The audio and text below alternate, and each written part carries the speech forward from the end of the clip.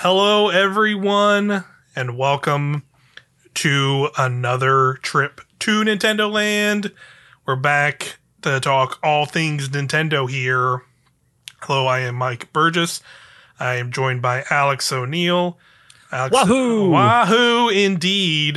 We took a little bit off. Like we took basically, I would say, March off, so to speak. Just because there wasn't a lot of things going on, and that many things going on in the world of Nintendo, I'd say. In the midst of March, and there was a lot more going on. And in another world we are very much involved with, which was the world of Destiny 2. So we focused on that a little bit, but we're back now to talk about Nintendo because a bunch of things now are popping off. The big honking one we'll definitely be talking about is the Mario movie is out. And it is making a lot of money to no one's surprise, as we're learning today from news we'll talk about. Also on top of that, we got finally some gameplay, raw ass gameplay of Tears of the Kingdom to talk about. Definitely a lot of interesting stuff there. It was a 10-minute video that was very fun. I'm excited to talk about. Plus some games to talk about. Mario Kart DLC came out, so I played a little bit of that. Some cool indies, and also you've been playing. The Pokemon addiction has grabbed you, and I'm excited to hear more about those things as well. Yeah, I've become a different human being. Excellent. That is excellent to hear. And Nintendo put the 3DS and the Wii U in the ground. Yeah, we will have our Nintendo 3DS and Nintendo Wii U. Eulogy in a little bit here as well this episode because they shut down the servers on the shops finally, so all the games are unobtainable, which is it's always kind of sucks when they do this, but that's just what Nintendo does for whatever reason at this point. And at least they've ported some stuff, but yeah, definitely a lot of games lost there that we'll talk about later in the show. But I figured we saw the Mario movie. Yeah, together. Exactly. We went out into the real world from our dingy dens that we usually are always in. I won't even lie about that. That was the first time I had been in a movie theater probably since pre-COVID. Like not even exaggerating. Like that's how long it's been since I've gone to a movie theater or had a desire. So yeah, we went and saw the Mario movie in theaters, and I've seen all of it. By the time this episode comes out, it'll be probably a week or so since the movie's come out. So I think personally, spoilers are fair game. So we will probably talk a little bit of everything in the movie and give our full thoughts here. But I wanted to give that kind of general spoiler warning. So if you've not seen the movie, and feel free to come back to this episode or maybe just skip later into this episode for now, because we're going to talk about it. The Mario movie is a pretty good movie, right? Pretty good movie. Yeah. I mean, depending on who you ask, it's either like a soulless corporate cash-in, or it's fine. It's another movie that came out. I definitely saw a little bit of that too. Of like, the critic reviews kind of came out and they were harsh-ish. But then the general sentiments of the world came out, and maybe let's just say, I don't know, parents of children who would go see this movie went and saw it and liked it, because maybe that's who it's for. It's for a bunch of children, and that's okay. It doesn't need to be anything more than that. But yeah, I would say for myself, I really enjoyed it. There's as two people who host and talk about Nintendo in a podcast version, we very much care about Nintendo and grew up on Nintendo and having decades of Mario as a character on a TV screen. I played, collectibles. I'm wearing a freaking Mario Kart shirt, for God's sakes. It's cool to just see a character that has been a part of my life or been in games I played for my whole life, and seeing them realized in a way that they just have not before, and in a very lovingly respectful way that respects the source material, like, you know, it makes it a like cool experience to like see these references and make reverence of these the music, the characters, like all of the scenery and you know things you've seen from Mario for decades and decades in such a like cool way. And Yeah. that's definitely like I think was like the biggest thing that came out of it, right? Where like if you are a person who has like lived and grown up with video games in a close way, and specifically Nintendo games and Mario and like Donkey Kong and those kind of characters, like I think this will absolutely resonate with you in a cool way. Yeah.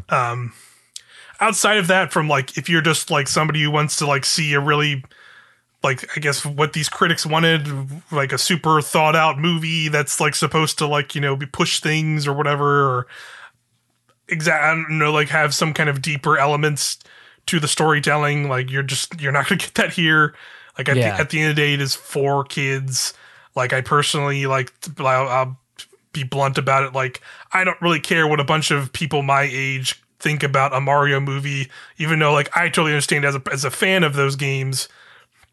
I will like it. I will know, like, you know, Nintendo YouTube channels or sites and things. Of course, they're going to love it. People who don't really follow those things probably aren't going to love it. But at the end of the day, like, the only thing I would care about is, like, when I go see my 4-year-old nephew and once he's seen it, be like, did you like this movie? And he's going to be like, hell yeah, blah, blah, blah, and, like, start yelling off stuff. And I'd be like, hell yeah, dude. Like, that's all that matters. I don't care about, like, I don't care about, like, an internet review or a critic review or some Rotten Tomato score. When it comes to like a movie of this type, right? So, but yeah, how are you kind of generally feeling about the Mario movie? Yeah, I know I leaned over to you like 5 times and was like, "Oh, the music." Yeah. Incredible. It just got me. Like there's a part where they play the menu music from Mario Kart 8. Yes. And I immediately recognized it. And I was like, "Oh, I love the jazz is here." Yeah. It's beautiful. Yeah. It was awesome. I just found myself like truly grinning ear to ear, like through so much of the movie, just because like it's clear that the animators, the artists, just everyone that worked on this on the minute level, like clearly just loves Mario. There's stuff in there that no one else would give a shit about, right? Yep, for sure. Like Tiny Kong from Donkey Kong 64 being with Diddy and Trixie. Like, why would you pick that guy? Yeah, why does it matter? Yeah, exactly. Yeah, and just like tons of little details like that of like having that or having, you know, having moments like you said, like little musical flourishes that are just like, even if it's just like a quick piece of it. Of like I remember it was one of those things where I didn't pick up during it, like in the moment in the movie, because a lot was going on. But then like after the fact, I was like sitting there thinking about it and being like, oh yeah, when they towards the later scene when they show this in trailers again, and we're getting in spoilers, but like when they first actually get like make their carts after like the cart selection stuff, they go through. They like jump on a Rainbow Road and like a big updated remix version of the Rainbow Road music from the SNES like Mario Kart song starts playing, and I heard it and I definitely wouldn't like, it's like that's definitely something, but what was that exactly? And then be like, wow, okay, it was that, and like that's right, it totally was that. That's awesome. And like there's tons of flourishes across the movie like that, of like, you know, when they the opening bits of the movie, and there's this whole scene where they leave this bar to like go do a plumbing thing, and they literally go through a 2D construction site running through a thing, and it's literally them recreating 1-1, the original Super Mario level in the construction site, like moment to moment, while they're dodging construction workers that are like would be the Goombas, or there's little like you can see the yellow boxes that be coins, and they're jumping around. Yep. They grab a flag. You can hear like the little flag sound for grabbing a flag. You know, there's like stuff like that that's like super like specific, that like you might not pick up on immediately, but then like once you see it, and you're just like, oh yeah, of course they're doing this. That's perfect. Yeah, like when Mario comes up from the green pipe and sees Peach's castle, you hear and you see the stained glass window, you hear specifically the Mario 64 Peach's castle like Yeah. chime of when you walk in, and I was just like, oh, that just really got me for whatever reason. Yeah. Yeah, and they use that stuff really well. Again, in a way that makes me feel like, oh, like these people just really love Mario. Yeah. And I guess like I understand to some extent, right? Like this is not like a Pixar movie like Inside Out, where like it on one level it is for kids, and on another level it will emotionally devastate you for the rest of your life, right? Like yeah. It's not that. It doesn't have any like kind of ball drop like huge dramatic moments. Yeah, or like extra like an ulterior like an extra story layered upon it for adults, right? Yeah, it definitely has like messages, and I was really curious what the message of Mario would be, right? Like, because he's never had like a voice, not just literally, but like in a more metaphorical way of like, what does Mario convey message wise to the player? It's more just like, this is for fun, have fun. And the message is like, hey, never give up, right? Which does apply really well to Mario as like this kind of trial and error game. So I thought that was pretty clever, and I thought that was a good message, even in spite of like things that are more successful or more, trite. Mario doesn't give up.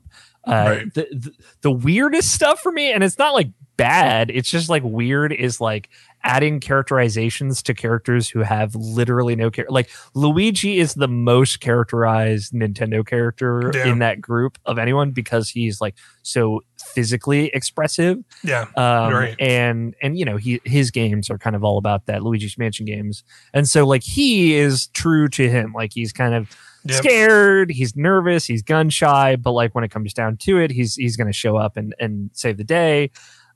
Which was great. I thought Luigi did a great job with that. It was like, Mario's just been like the hero guy. So stuff like Mario seeks his dad's approval and Mario hates mushrooms is like weird things that like I will still never associate with Mario, even though this movie really wants me to. Yeah. Right. So that stuff I thought was kind of weird and just funny. And like, again, not bad, I don't think, but just weird. Yeah.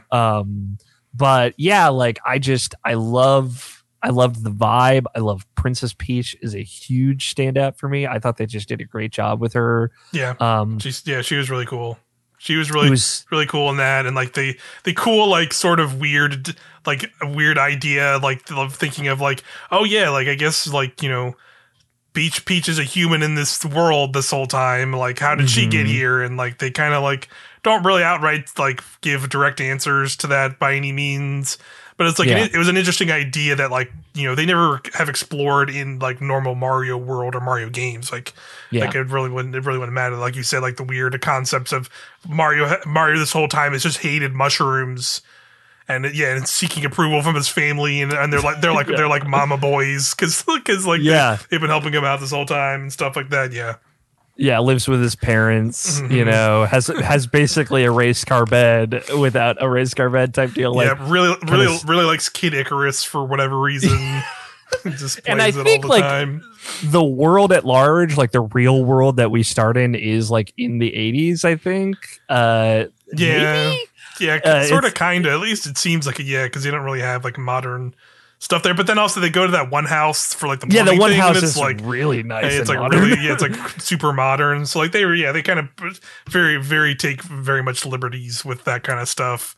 And just like I was talking about it with Mr. Brian Abishin Jackson, who also loved it, and the emotional resonance of like Mario and Luigi for him like actually really got him.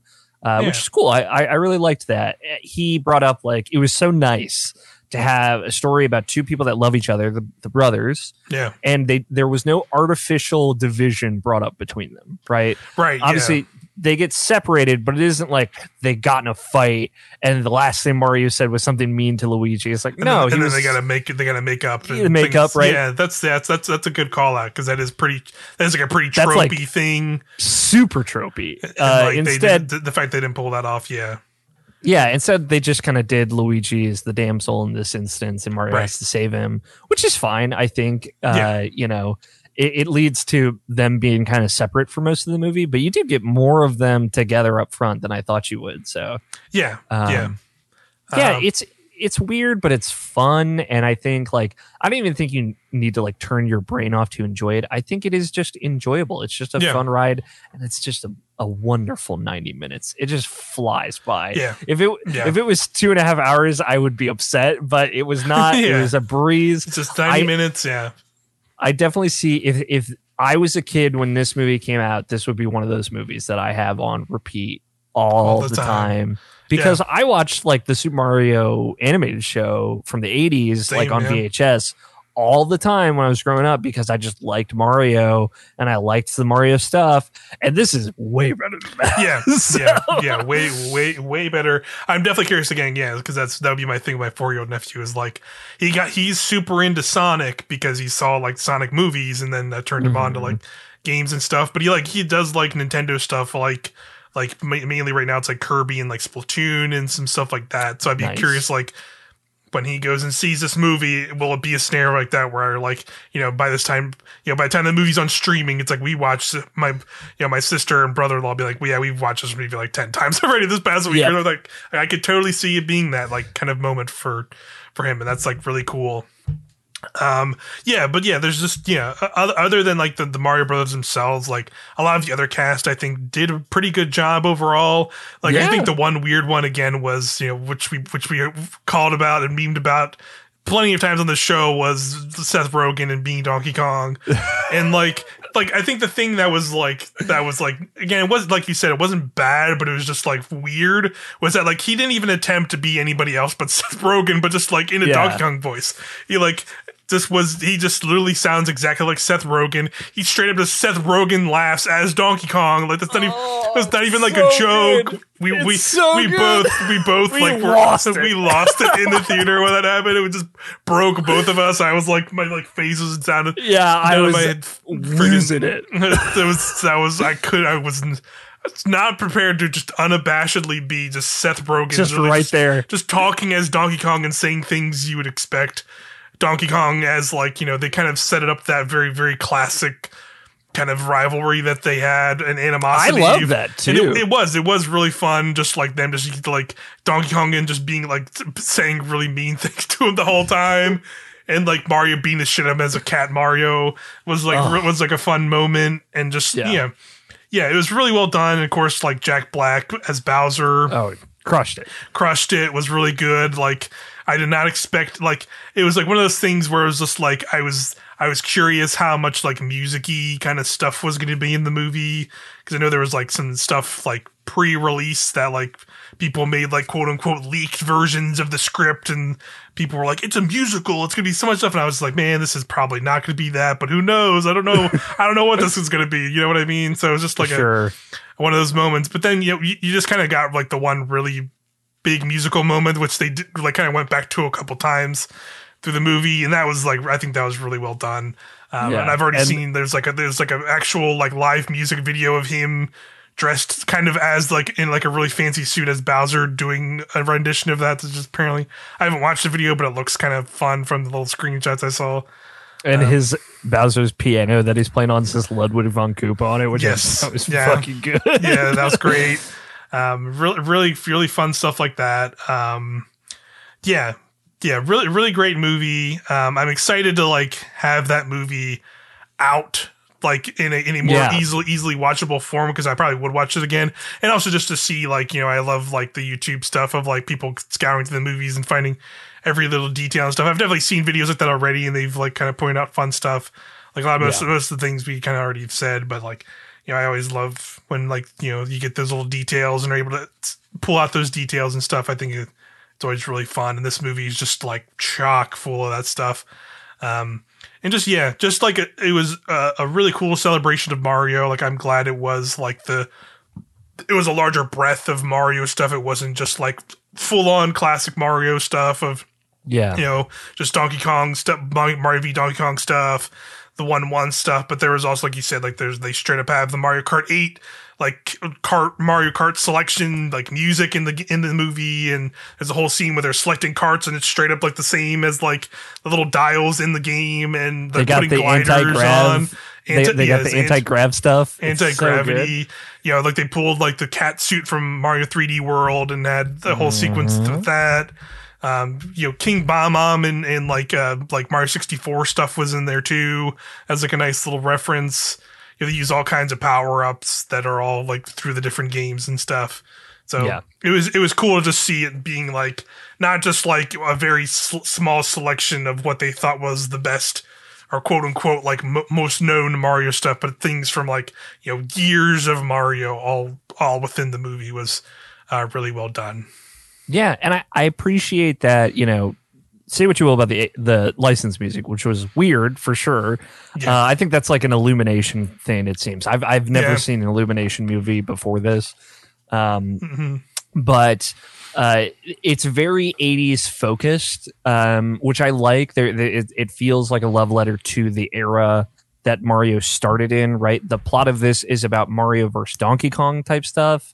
It has 80 music thrown in. It certainly references the most modern of the games, but it feels like it is starting from the original beats of Mario, which I think is cool. I think that's like a more interesting direction than like Mario going to 8 castles and fighting all the Koopalings and stuff, or whatever, right? Like they could have easily done like Super Mario World, because that's the biggest touchstone, but instead they went with Jumpman and Donkey Kong and had a lot of like what would make up that kind of story.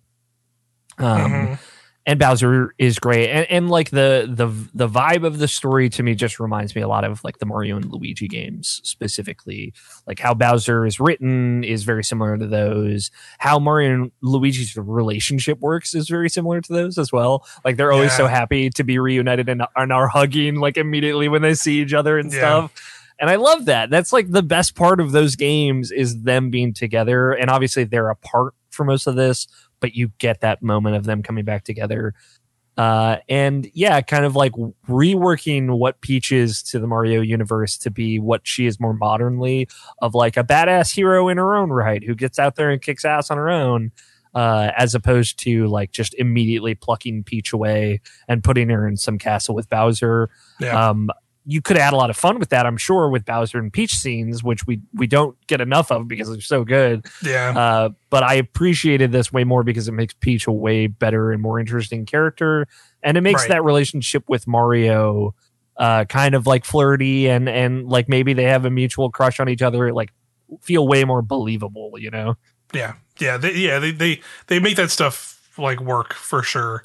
In like in a good way that, right. Exactly. Like it's not just kind of like, it's in some ways like the Bowser and Luigi interactions we get felt more like a classic, like what you would think like a Peach is captured by Bowser like scene would be. And it's pretty well done.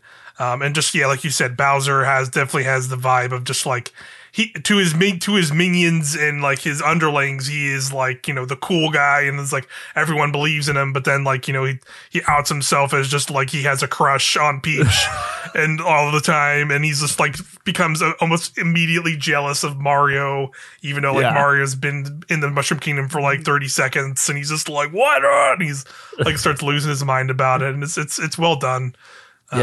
Jack Black is great as Bowser. But we just learned as of today, I pulled just a quick news article to talk about this because I feel like this shouldn't be a surprise. But as of this recording, the Mario movie is projected to make $368 million by Sunday. So that would be a 5-day global opening. And if it hits that mark, which it seems like it will, more likely according to all this stuff, this will be the biggest opening for an animated movie ever. So there you go. Like, not surprising in the slightest, in my opinion. Like, I thought this movie was going to be pretty massive. I mean, we were in a theater with the most people I've seen in a theater in like 3.5 years. Yeah, that's not surprising. Yeah. So yeah, this movie, yeah, it's gonna be huge. Again, we've talked a lot about these spoilers. There are some post-credit scenes that could allude to a sequel. They tease a kind of sort of the end of the movie is some of the Mario or the Mushroom Kingdom-y world stuff kind of crosses over briefly into the real world in the Brooklyn, because they actually are from Brooklyn.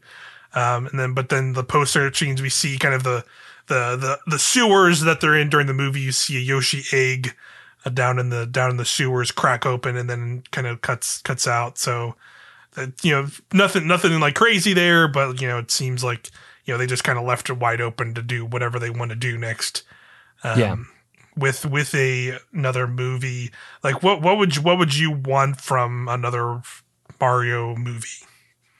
I don't think I would want like Mario and Peach go to the real world. I don't think like that's not necessarily an exciting idea to me. I was kind of worried at the end where it's like, how weird are we gonna get? But it was just like for this big fun action scene, and then right. Everything's kind of resolved. No one in Brooklyn questioning why there's a giant lizard man breathing fire. Yeah, don't worry about it. It's fine. But Mario and Luigi take care of them, so it's not a big deal. So yeah, I don't know if that's like the direction that they're going, or just that they're teasing that Yoshi's going to be a big part of the next one, just like Mario 64. But yeah, I would say like Galaxy would be like the number one thing I'd want them to do, or something like Yoshi's Island inspired. And the Koopalings. You got to get the Koopa kids in there. I want to see Ludwig von Koopa.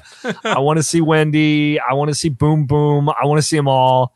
That's the dream. I think like or like a Sunshine style Mario and Peach go on vacation together and Bowser comes to wreck the day. I think that could also be great. There's plenty of room for fun stuff. I do think like this is a very safe movie. It's very conventional. It's just a hero story. It's a hero who seeks father's approval specifically, which is again. Then it goes into stranger in a strange land, and yeah, it's pretty. It's definitely a lot of tropes. Yeah, stuff that like not the tropes I would have expected you to do for like a first Mario movie, right? Like origin story stuff that like. Whatever. But I do hope that they do lean into something a little bit more meaningful, impactful. And I think like Rosalina's story is like a really good place to do that, because that's like weirdly the most impactful Mario story out there is like Galaxy 1 and Rosalina and self-sacrifice and protecting the Lumas and the stars and stuff. Like I would love that. And I think that's like a ripe opportunity for some good storytelling. Yeah, that'd be a good way to twist it, especially because like I think one thing that's bringing that up was like I kind of did not like the Luma that was in this movie. Yeah, so it was kind of overplayed a little bit. It was a little overplayed. So that'd be my one fear with them going down the Galaxy route, just is like them using the minions as sort of since it is Illumination, they like their weird, silly characters that make a lot of noises, the minions and whatnot. And I would fear that they would try and push the Lumas as that kind of thing again. So like that would be my one fear with that. But like there's a lot of avenues they could go. Like like you said, like having Yoshi and having more characters appear. Mm-hmm. I would love like a Wario Waluigi inclusion some way, shape or form. Like bring them in. They were not in the movie, as far as I know. They're not really referenced at all in the movie. So I would love some kind of Wario Waluigi. Like maybe they were also in Brooklyn or from the city or something, and then they see this happen and they're like, why do these guys get to do it? We can do that too, like, and then like they like maybe figure something out, or like maybe they infiltrate and break out Bowser or something to like get him on his side or something, and they like him or something, or like the Koopa Kids would be fun to like have the Koopa Kids like attack the Mushroom Kingdom and save Bowser. And have this weird the weird father figure-y stuff going on with Bowser, because like I don't think it's ever really said that he's like they're like straight up his kids or how these kids came to be. Yeah, this is the time to canonize that. They could do weird fun stuff with that, of having these in there. definitely plenty of options, and obviously, the money this movie is making, that's a pretty safe bet to say, like, there would probably be another Mario movie in the future for sure. Yeah, I mean, while I was watching this, like toward the end, especially, I was like, we are going to see a Zelda movie in the future. We're gonna see other things. Sure. Like this is now reality, and we can't escape it. I don't know, like Dream is like a samurai style silent movie or silent protagonist movie. Yeah. Or like done in the Miyazaki style of like Link just going and helping people and it being like Tales from Hyrule type thing. I would love a similar idea, but done by Ghibli. Yeah, like Ghibli. That's what I have Ghibli do the like the art and the visual style of it. But yeah, it is just Link going around like helping people, and then Ganon shows up, and they fight Ganon. He doesn't really have to say anything at all. Yeah. It can just be a cool. Really samurai style really story, animated movie. Yeah, that'd be super rad. Yeah, and it's probably something is going to happen. I hope it's probably not going to be that because Dreams, corporations like to sully those with money. Yeah. But I am, we are in a new reality. Like a lot of people are kind of upset about the lack thereof of a deeper feeling in this, but like I am totally fine with Nintendo for this first outing that they're very heavily involved in to be like more careful and cautious, right? Like they just didn't want to make it bad, Yeah. And I don't think this is bad by any means. It might be like a little hollow or not as deep as you want it to be, but like it's like a good message and fun for kids to watch, and that's what Nintendo's always tried to push. And I am okay with them erring on the side of safe. Versus like doing something risky that might have like soured some people. Yeah, they can't sour their biggest mascot on the planet, which is fucking Mario. Like they can't really get crazy with that. Like where they can do that in maybe a video game sense. Sure. Because there's been so many Mario games, but his first movie, they gotta. I think they made the right choice. But yeah. Fantastic movie. Overall, I really enjoyed it. Yeah, I'm excited to see it again. I can't wait to watch it at home. Yeah, I'll definitely boot it up again once it's on streaming stuff, wherever it lands, and then whatever they decide to do next. I look forward to the 5 years from now when video game movies become like Marvel movies and everybody just hates everything.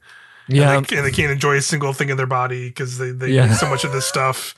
When in reality, you can just kind of ignore it and move on with your life if you don't like it. Instead of being, it's going to be it's ruining movies and cinema because they make so much of it. And it's like actually no, those things are fine. Actually, it's going to be the Call of Duty movie starring Dwayne The Rock Johnson that breaks people. I think. It's not real for people out there. Yeah. Yet. Yes. Yeah. He has to make live action Moana first and then Call of Duty. But yeah, in the other world of Nintendo outside of the games, we said we got 10 minutes finally. Eiji Aonuma showed us 10 minutes of Tears of the Kingdom gameplay, finally giving us just some raw gameplay, not some little snippets or barely 30 seconds of a thing in a trailer that you can have no idea what's happening, but you maybe can. I don't know. Who knows? Question marks. Zelda's dead. We don't know. Who knows? Nobody knows. Who knows? It's all over the place still. I love that. Yeah. I was gonna say in most ways it's totally fine. I like the build up that they're trying to do with this, but it was nice to just see like, okay, here's like. Here's what you can actually do in this game. Yeah, here's like some things you can do in the game. Just like clearly very early in the game, what they showed, it's straight up seems like it is taking the Breath of the Wild of like, all right, here's like your set of abilities you get, and then we just let you loose. Like it seems like you just he is at that point in the game where he's already gotten those abilities and you're let loose to just do things. And he showed off the 4 new abilities and some of the Sky Island stuff. and gave more context to like what was seen in the last trailer with some of the vehicles and being like, what the fuck is this, nuts and bolts 2 or something? And then like it's spoilers, it kind of is but kind of isn't. Like it's done in its own interesting Breath of the Wild way. Like I think it really just shows like they kind of took a lot of things that people clearly like took the internet ablaze about Breath of the Wild and getting years of clips post that game of like people making weird contraptions to like float up in the air or find these weird interactions, and they went all in on like doing that with the gameplay of like, now one of your abilities literally just gives you the ability to fuse anything to already existing weapons and gear you have, and they all have some kind of interaction, which like is fucking insane to me. You wonder why this game took so fucking long to make, right? It took 6 years. It took longer. People were like, it's the biggest break between Zeldas. And it's like, okay, even in this few minutes of gameplay, they clearly showed like why that was. Yeah, how many tens of thousands of unique interactions can you make with like 2 sticks, right? Yeah, So yeah, basically, yeah. So the gameplay starts off. Yeah, he just gets he gets a stick and puts a rock on it. One thing is he points out that is like the stick is was about to break, but he stuck a rock to it, and that essentially put it into a fixed or more durable state. We don't know that, but like honestly, that's cool that there's like at least some kind of thing for people who wanted to maybe to have better durable weapons or not have to worry as much about the breakable weapons. But honestly, the couple scenes before that, and as soon as I saw he like whacked the weird little guardian dude 3 times and the stick said durable, I went like, let's fucking go. I literally like screamed that because that's like the whole point of the game. It's the whole game. It's the whole point of the game is like having that interaction, and if you don't like it, like that's fine, whatever, man. Like you do not understand this game and like want a boring ass open world game. Like that's like not the point of it. But yeah, that's beef aside with that stuff. Like it's cool that they at least like it seems like there might be some leadway with like, I'm sure that you will get better weapons and better gear. And like what are the potential of like what has happened when you get a great like royal 2-handed broadsword and put a rock on the tip of that? That's just gonna look stupid and silly, but you can do it. What happens when you get 2 swords and just put them together? Can Link like fucking Darth Maul? Darth Maul, like 2 swords. Totally. We don't know. Because, like, again, they showed us 2 interactions, like a stick and a spear. And it's like, okay, super long spear. Yeah. I'm sold. Yeah. Awesome. They showed us, like, him just like pulling up a quick swap menu of just your whole selection of just like generic ingredients or like craftable like material from the previous games can just be plonked onto the tip of an arrow, and all of them have different interactions. So like as obvious ones, like, oh, you probably get like a fire jelly or an ice jelly, and that'll make your ice arrows, or your electric ones, or your fire ones. But then he puts a freaking bat eyeball, one of like the most basic items in the game, and it makes them freaking homing arrows. Like, and that's just like crazy. And then like they showed he had like a Korok leaf and like a piece of meat, and it's like, what does putting a piece of meat on there do? It could be completely useless, and that'd be fine. That'd be funny. I could just shoot meat at enemies, or maybe like shooting a piece of meat onto an enemy near an animal makes it like attack him or something. Like that could be cool. Yeah, again, and I think that's like the purpose of this video is already to get those people that played 300,000 hours of Breath of the Wild to like get their gears turning of like, what can I do? What can I do with just that system? And that's like detached from like, oh yeah, I can just build a fucking hovercraft in this game because whatever. Because they show multiple uses of that, of like he just builds a makeshift raft and like puts and like plops these little wind turbines on them to like go across the water.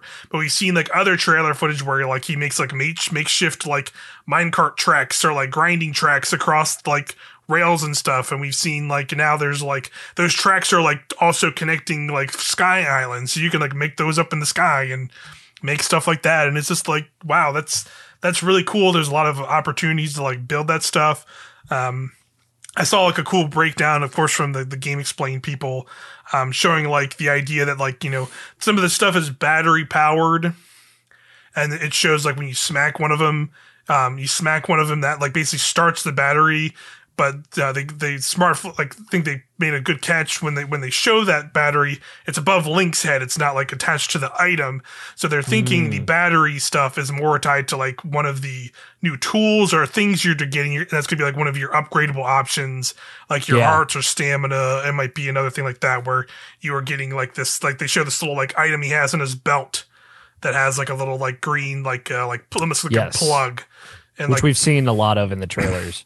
Yeah, and it's had like different amounts of those little like plugs in it. So we're assuming that might be how he gets his battery power, or you increase that battery power to then use like maybe like make those kind of things last longer, or make bigger ones, or like have like maybe there's bigger things that use that power that can power that kind of stuff. Things like, the I think the ability is called Ultra Hand, which is the thing he uses to like connect pieces. You can see like when he activates that ability, you can see like more like big floating little pieces of rock that also glow the same way you can interact with things. So people are also thinking that's going to be like whatever the equivalent of like some of the moves in Breath of the Wild where you could like grab things and like move it around with like his hand and stuff. So it seems like you might also be using that for like puzzles potentially in the game as well, like move stuff and like kind of hopefully not use gyro controls, but probably use gyro controls to like move island things around. It seems like it's hard to say if there's like shrine equivalents in this game, because people have noticed a lot. I think it came up in talk in the previous trailer too, of like like the original shrines are very clearly gone. You can see like most clearly in this gameplay because he straight up walks.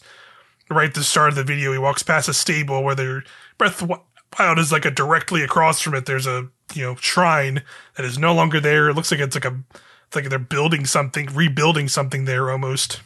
In like the plot of land where it was. But you see we've seen like other things like that in footage that could potentially be a shrine, or maybe they just could be like fast travel points. We don't really know fully like where that kind of stuff comes in. That stuff could just all be moved into like proper dungeons. We still don't know if there's like proper dungeon in this game. It's still very possible. We know there's like some underground stuff and cave cavern sections that are now in the game, because you can see like in some of the mini map footage, if you look there, you can see like they show entrances and exits of caves on like structures of land when they have the map available to them. You can see on the mini map. Oh yeah, I'm looking right now. I see that. I did not notice that before. Yeah, you can see like it's mainly on the skyline they are, but I would assume that's like as long as you have the map uncovered. They show the map like where the entrances is, and if you've gotten if you finish them, you can also see at some point in the footage where like it shows a little check mark like next to the on the cave entrance itself, so it'll show like if you've like cleared out those areas and stuff. So clearly there will be more of those around the world to like go into and see and stuff like we've seen from various footage. So yeah, like it was just like honestly the simplest thing of the first thing they show is the reverse time ability, and him just like getting on a brick that fell from the sky and just floating all the way to the top, flying all the way top, seamless, no frame drops too. I mean, obviously this is a very curated demo, but I'm sure that's what they've been working on for probably like the last 9 months with performance. And then he just gets like knocked off, and he's like, oh well, all beans, and they just go back down the bottom and just and just freely dives.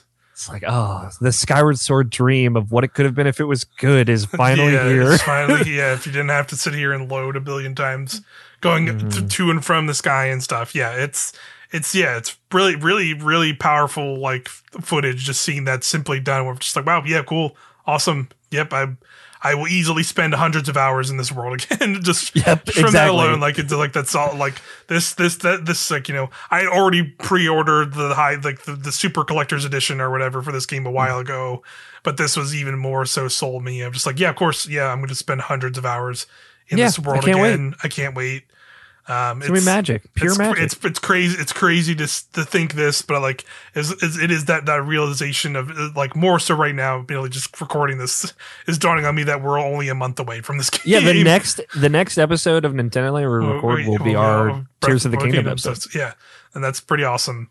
Freaking can't wait for this game. It's gonna be so much fun stuff. Yeah, even like if I don't see myself being the person that's going to be super into like the vehicle building, depending on how much it's involved in the game. Like I might mess with it and dab with a little, but like just like the idea of like being able to swap freely and try out all of these weapon combinations or bow and arrow combinations and traveling through the world in a completely different way. Like there's just so much of that stuff that's like just like yeah, I'm so ready. So ready for it. Yeah, I it's just like they know what they're doing, right? Like they know that they're not talking about anything with this. Like truly, we know the inciting incident. Yeah. Whereas like we like pretty much everything they've shown is probably going to be like all we've seen. It's probably going to be done within like the first like hour or two of the game, right? Probably like pretty much everything we've seen in this game is like we're going to have in our hands within that. We've not seen, hours beyond that. So yeah, it's crazy, right? Like there is so little we still don't know about this game, and it's very intentional. Like I know some people walked away pretty frustrated from this, and I do get it. Like not some people did not love some of the Breath of the Wild stuff, wanted more traditional stuff. The thing is, like I know that this is not like the death of traditional Zelda games. Like I'm sure they will come back in some way, shape, or form. This is like them monopolizing on the opportunity where they had the engine, they had the system, they had the team. Of course, they want to make more of this game, and they know that the best part of that game was finding everything. Finding it for yourself, and that is the thing. Like that first week when I was just lost in Hyrule, one of the greatest weeks of video gaming in my life. Right, like just because I didn't know that there was going to be a town. Right, like I didn't know what Kakariko village would look like, and it's like this traditional Japanese era town. I'm like, my brain is melting, just absorbing all this. So all of that mystery still exists with this game, even though we've seen 3 trailers and a 10-minute demo and all this. And I love that. I'm grateful for that because the best parts, unlike every movie that trailer we've ever seen. I mean, I would say let's talk about the Mario movie. Like I like that movie, but like I saw a lot of pre-release like trailer footage, and like there's definitely like a solid amount of that movie I had already seen in like a trailer form, which was like that's just how it is nowadays. Yeah, and this is the polar opposite. They are showing you like, hey, this is the kind of wild shit that you can just figure out when you play it. So have fun, and then like pace, and you're just like slap you on the back of the head and have a fun time. And and it's I love that the sense of discovery is being like very, very intentionally cultivated here, and kept kind of sacred. And a lot of video games like either don't have the luxury of doing that because they gotta like tell people why they should buy this game, or just don't have like the PR people that are okay with doing that. Right. Like you can tell like somebody at Nintendo PR is like, please just show them something because we have no marketing for this game. Yeah. And A.O. Newman's like, I'll sit down for 10 minutes. I'll figure something out. And I love that. I am so like we talked about it a couple episodes ago of like, if they announced a Nintendo Direct for Zelda, I don't know if I want to watch it just because like I kind of want to go in as blind as possible. This was perfect. Like I got the tease that I needed. I get it. I'm here. I'll be there. Let's go. Yeah. At this point, like, they could just put out like I would imagine they put out like one more trailer, and that's probably it, right? Like it'd probably be like, and that'll be like, the launch trailer, like days within it coming out. So at that point, you're like pretty much safe to just be like, I'm just gonna jump in, whatever, cool. Yeah. Like I'd be curious if they do anything else besides that. I don't think they will anything major. Like they maybe they'll do some like previews or something, but like I doubt it. It'll be anything major that they can talk much more. Like they won't probably show much more else outside of what they've shown. I feel like at this point because we're only a freaking month away from Tears of the Kingdom, and that is super. It's only been 6 years. Exciting, just a small 6-year wait, but we are here. New Zelda can't wait. It's gonna be a good time for sure. It's really really excited after seeing that footage for a new Zelda game. Yeah, same. But I guess we can go ahead and pour one out, everyone. The 3DS and Wii U eShop have been shut down. I think that was what, that was like a week or two ago. I think 27th, yeah, the 27th. Yeah, it was like about like 2 weeks or so from when this will drop. Yeah, Nintendo being Nintendo, they didn't want to keep running the shops, so they are shut down. You no longer can purchase games from those shops anymore.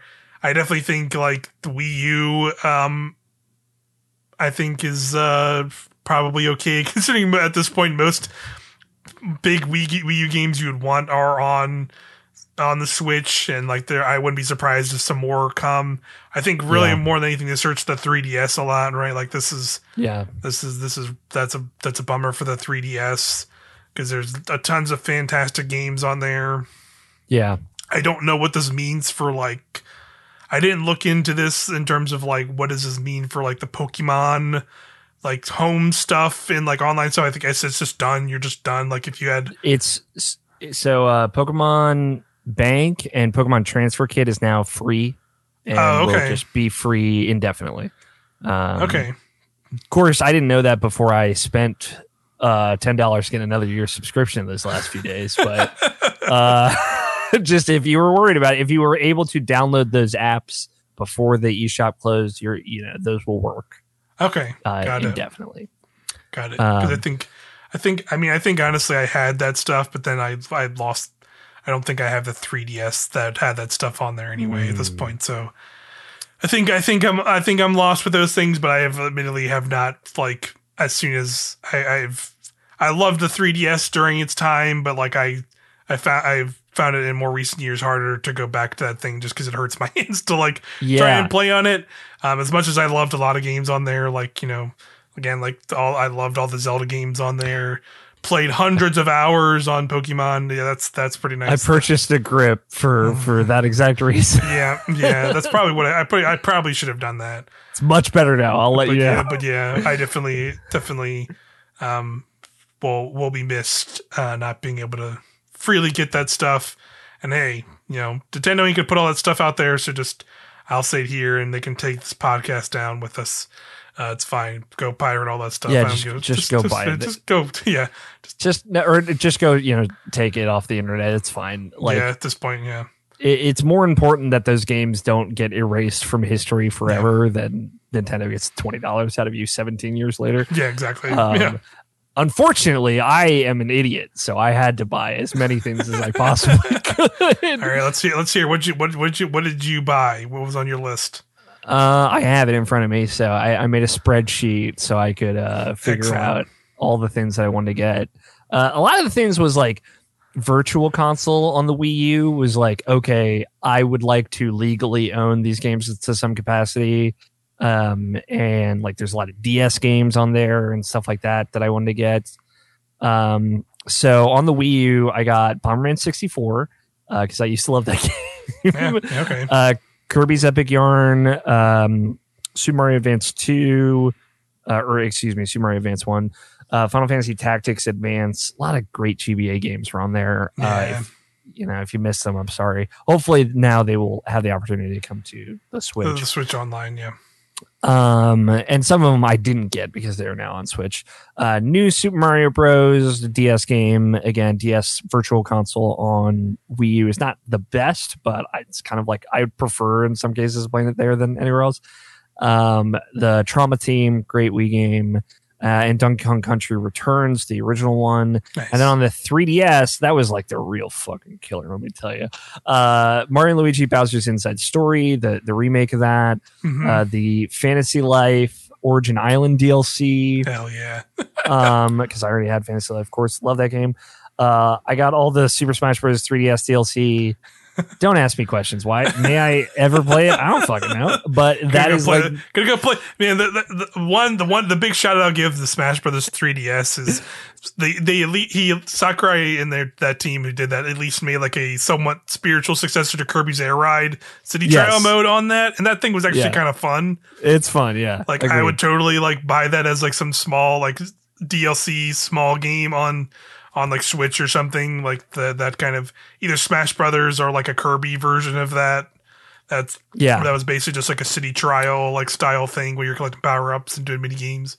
This is the thing. Like Nintendo's forcing me. Like I want to have all the Smash Brothers games in my gaming library to some extent, and the 3DS one is part of that. And I don't want it to be forgotten like it immediately was. So I'm going to have all of it. You know.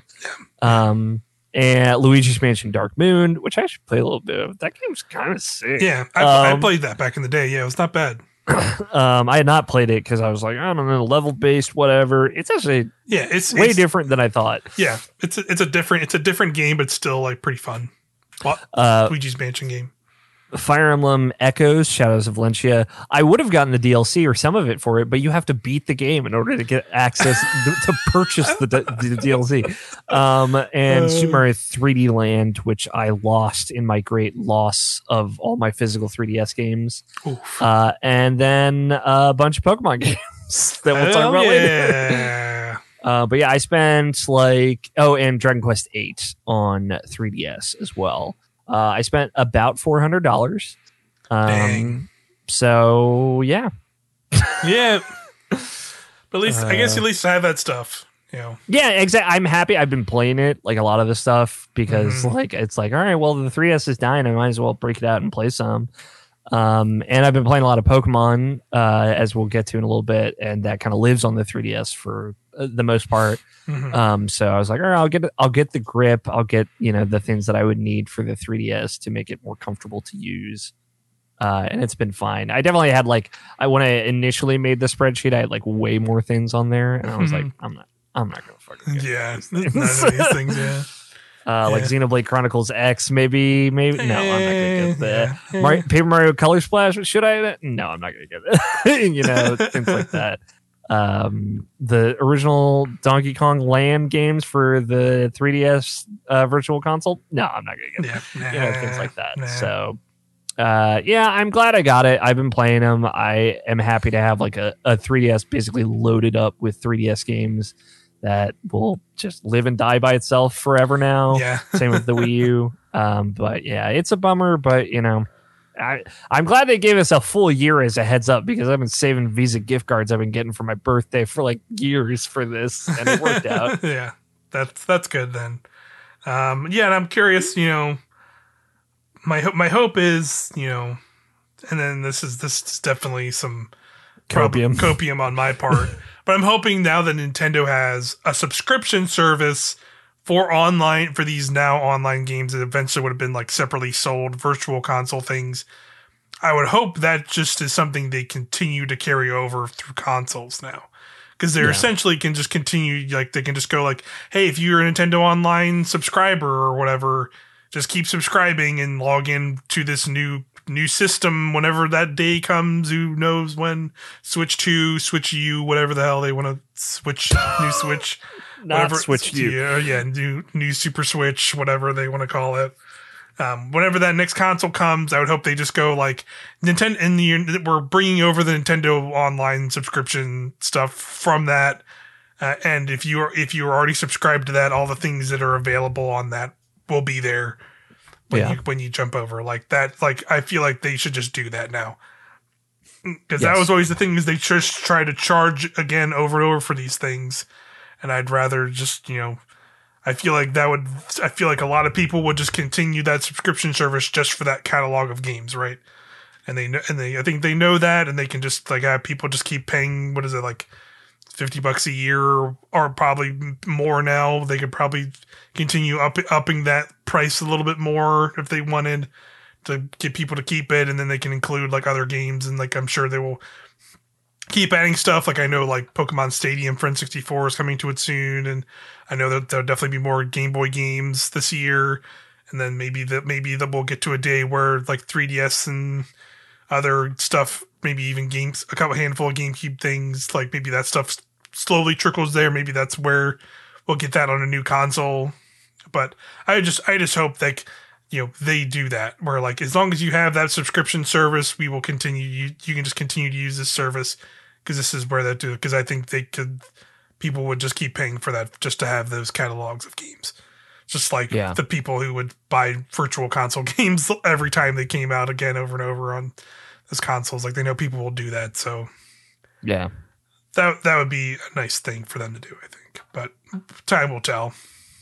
Yeah, there's stuff like, Fantasy Life, there's Dragon Quest ports like that just have only ever lived on the 3DS that I would be sad to see never release in any capacity ever again. Yeah. But there's always potential for them to be remade, re-released, or ported or anything. So Yeah, I'd definitely be curious if they, not now that they don't have some of those things, if they would ever do more ports of 3DS things on other 3DS games. It could be cool to have a Link to the Past, or not Link to the Past, but Link Between Worlds in like a Switch form in some way, shape, or form, and they just kind of make like an HD port of that essentially. I mean, totally. this might be really cool. WarioWare Gold, I think, would be a really nice thing to like have on like a Switch console, or like even if it's just like digitally or something, like have that on there to just have all the WarioWare mini games just in one place and just play the best of kind of thing. Would be cool. What else? What else is on there? Like, I mean, they're gonna remake. They still remake Pokemon games, and they're not far off from 3DS games, so they will probably eventually be on those things as well. Because Pokemon Company absolutely will shell out for some Pokemon remakes. There was other news as well with Pokemon coming. I don't know if you saw that the CEO and one of the producers stepped down like suddenly. Yeah, I did see that. I did see that the other day, but I'm curious what that'll mean. He's stepping down. I didn't hear if they gave specific reasons in that or not. I didn't see that, but I did see. They haven't yet, but it was just very sudden. Yeah. Weird. I wonder if it was because of sure. the Scarlet and Violet stuff. I don't know. We'll see. Yeah. Who knows where that thing is headed? Yeah, shake up at the Pokemon Company, or maybe they were done. They didn't. Ash's time was done, and they were like, you know what? we gotta go with our boy, and Pokemon's dead to me now. Just like Ash Ketchum. That's right. He had his final go, not too long ago. And now they're already starting up a new series with new characters and stuff. Curious how that all goes. Pokemon will keep going. It'll be an it'll never die. Yeah, exactly. But yeah, I'm definitely will miss the have fond memories of the 3DS games and stuff like that, and even the Wii U a little bit. I definitely still had some fun with Wii U stuff, but a lot of that stuff is on Switch now already. That's why I think the Wii U is not, I'm not missing that as much or feeling that as much, because the games I played a ton on Wii U are all on Switch already, so I could, if I really wanted to, I could just play those versions on Switch and better, like specifically like Mario Kart or like Splatoon and stuff like that. Like those are just 3D World. So that's there. Yeah, exactly. Yeah, 3D World as well. And everyone's favorite Pokken tournament. But 3DS, it would be nice to see some. Maybe we'll hopefully get in the future. There's some 3DS games that are like trapped there, like you said, that would be cool to see HD ports of that, or them coming to that, like things like Link Between Worlds and maybe some Mario games, and like or other things like that. Lord knows the Zelda remakes are stuck on every platform that they live and die on. That's true. Yeah, love the Ocarina of Time. Having like a full on HD Majora's Mask would. Majora's Mask, well, that'd be more for me, but I meant more so Ocarina of Time, like Ocarina of Time, like an HD Ocarina of Time, would be pretty, would get people pretty stoked, for sure. So maybe those will be next after we get Tears of the Kingdom, but we'll just have to see. Well, in the meantime, but yeah, I think that's pretty much most of the news there, unless you had anything left to say about the 3DS or Wii U. Nope, just spent a lot of money. yeah, got your money's worth. They got me. They got you. But let's talk about some games we've been playing. We got your Pokemon Addiction, which we'll get to. I'll start off real quick and just shout out the Mario Kart 8 Wave 4 DLC came out since our previous episode. And I played a decent amount of those tracks, 8 more tracks. If you want to see some gameplay, go to youtube.com/irrational passions, and me and Quinn Hoffman actually did a viewpoints of that. We were going to try and stream it, but just life happens, and we weren't able to get like a streamed date in place. Honestly, we still probably could stream it. I think it'd be fun to do some Mario Kart streams just because we haven't done that in a while. and also those 8 new tracks are really fun. I would say, if you as a whole package, I think I liked Wave 3 more than this one a little bit, but there's still like a lot of tracks I really liked in this one. Like I think the 3 stand out for me are, of course, the new Yoshi's Island, the new original course. It's a Yoshi's Island, it's themed after the Super Nintendo Yoshi's Island Mario 2 game. It is full on. It stands up with the other crossover tracks that are from base Mario Kart 8. It is awesome. It is literally like they basically made the island from the Yoshi's Island like start menu screen a racetrack, and you go through little points through that where you start off in the orange flower fields and you see a bunch of like Shy Guys with flowers and ching chomps, and then you go into like a jungly underwater area, then you go into a castle. Then you go like up through a gliding section that like is going off of the volcano that is on the center of Yoshi's Island. Then it takes you up into the sky islands. Then you come back down and you go back through the starting lap, which is the little Yoshi house from Yoshi's Island Mario World. Bunch of fun little things all across the track, like Poochie's sleeping on the mailbox at Yoshi's house is very cute.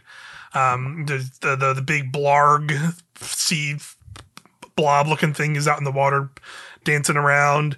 The music is really great. It's a very classic Yoshi's Island theme.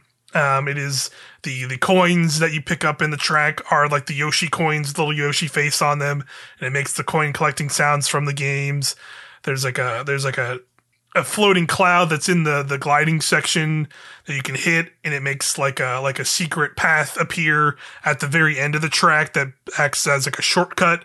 And then when you go on it, you're like above the like kind of actual place you land on, and you go over it, and it ramps you off through like the flower ring that like ends a Yoshi stage in Yoshi's Island. Very, very fun. A bunch of cool homages like that. It even has like when you finish a race, it plays like the music at the end of a Yoshi's Island like level. Little fanfare that plays like the same exact way like when you play the Animal Crossing or the F-Zero one, and like different music plays when you see like what places the racers came in and stuff. A very fun crossover track that like stands up with the other ones in Mario Kart 8. It's very well done. And Birdo. Very jolly. Birdo's there. Birdo is there as well. We got our first new racer added to the game. And you can see also as well from the characters like screen, there'll be 5 more racers being added for the last 2 waves. It's pretty cool. That means there'll be like 2 or 3 new characters like each wave from here on, which it's pretty cool. Super cool. Yeah. Yeah, very cool. Is Diddy in there? Diddy Kong is not in, so he will get him in. Diddy Kong is probably a pretty safe bet. I think PD Piranha is another very safe bet, just because one of the tracks that has come to tour is very themed after Piranha Plants and PD Piranha himself. So it makes a lot of sense. In there, you got to get PD in there too. Yeah, makes sense. Other tracks from the wave are there's some cool ones. GameCube Waluigi Stadium is in there. I really like the updates to that because they have, they have the anti-gravity like half pipes in the track. But another fun addition they added is there are additional like ramp sections and like anti-grav sections, that are that the only way you can access them, you have to ramp off the half pipes and land onto them, and then when you land up on them, they have like you turn into anti-grav, and they have like the little anti-grav bumpers you can hit that like spin you and boost you, and if there's one at the end of the track where if you hit it and go around it, it turns like the last like ramp before you start to lap into like a gliding section, glide through that section. Really cool, a little update, and I like that they kind of are combining the Mario Kart Wii mechanics with the half pipes into the Mario Kart 8 like ramps and anti-grav stuff. I thought was really cool, like them sort of taking both ideas and like meshing them into one track in a way that's really creative. I thought was cool. It makes sense for like the kind of off-road like mountain bike BMX track that is Waluigi Stadium. Really cool. Cool. Other one I really like is actually one of the tour city tracks. There are actually 3 city tracks this time in this wave compared to just the 2 that they've usually been doing. So there's Amsterdam, Bangkok, and then Singapore are like the 3 city tracks. the Amsterdam and Bangkok ones are kind of okay. I think they're like, they're pretty traditional. Like you're just going through city streets, and like each lap does change the route like the other tracks do. But Singapore specifically is probably like one of my favorite city tracks in the game so far, just because it feels way more dynamic and has like a lot more going on than the traditional tour city tracks do, in a really cool way, where like straight up like the first lap of the race is like you just go down one quick street, then you turn to left and shoot out a big cannon on top of a bunch of sky. You shoot out of a cannon and land on top of a skyscraper that has like a pool on it, and you're like racing around Goombas, and then you like jump off the skyscraper and like glide through this section which has like a bunch of glider rings. And then you come back around, and then you drive through like a Chinatown looking area, and the music, like, as you go into the area, the music like fades into like a bunch of Chinese like instrumentation version of the music that's playing in the track. It's really cool, like fading out as you go through that area. And then once you're in that second lap, though, you go through that section, and you go through this gliding section that goes over this big river, and it actually transforms into like a section-based track at that point, where you straight up glide through that section, and then you hit the lap marker, and then it becomes final lap. And then instead of like recircling about that way, you go back through the track in like a different route, where it takes you through new areas and like circles you back through this section that becomes a gliding section that shoots you through like a bunch of the like boost rings that are in the air. Then you actually go back into like the Chinatown area, and then you finish. So it's like a really cool, more dynamic version of a city track than they've had before. I feel like, compared to some of the other ones where like it is very much more grounded in the city streets. This one feels a lot more dynamic. And how it's laid out. So I really like that track. Cool music as well. But yeah, those are probably my three standout ones from that DLC. But there's some cool other tracks, like the other city tracks. DS Mario Circuit is in it, and that's pretty fun. It's definitely got a glow up visually compared to like there was originally a DS track. But other than that, it's pretty standard, like vanilla Mario Circuit looking track. But it's still pretty fun. What else? I think GBA Riverside Park was new as this one. Well, that was cool. It's very jungly, inspired looking track. It's pretty fun, but pretty standard Mario Kart track, I would say, overall. But yeah, Mario Kart DLC, very fun, solid set of tracks. And I'm excited that they're also including more characters in the DLC as well. That's like a fun addition, and on top of it being like just included with the DLC already, is not like an additional like now you can get the character pack for the DLC. There's just these characters are just with the booster course pass. If you already have the DLC to get the tracks, you're just getting the characters alongside it. So very cool. Cool. I have not played it yet because I'm always forget when these come out, and I haven't been able to stream lately, so I'm looking forward to being able to check these out. Yeah, definitely worth taking a race through those when you can. There's only 2 waves left, and I'm looking forward to these 2 waves because, like, at this point where we're at in terms of tracks we know that can come, because predominantly they have been like tour tracks or tracks that have been in tour, and like there's been a handful of like surprises, like the Yoshi track was one, and then like I think last wave had like a surprise or 2 as well. Like even more so than now, even just the tour tracks that could be those city tracks, like we're pretty much in unknown territory. Like a lot of the tracks haven't even come to tour yet, so there's a lot of potential for just like entirely new tracks we just haven't seen yet for the next 2 waves, which is really cool because like there's only 2 city tracks left currently in tour that are not in the game as of now, have come into the game as DLC, and there's Vancouver and a Los Angeles track. There's like the 2 cities that have tracks in tour that have not come into this one yet.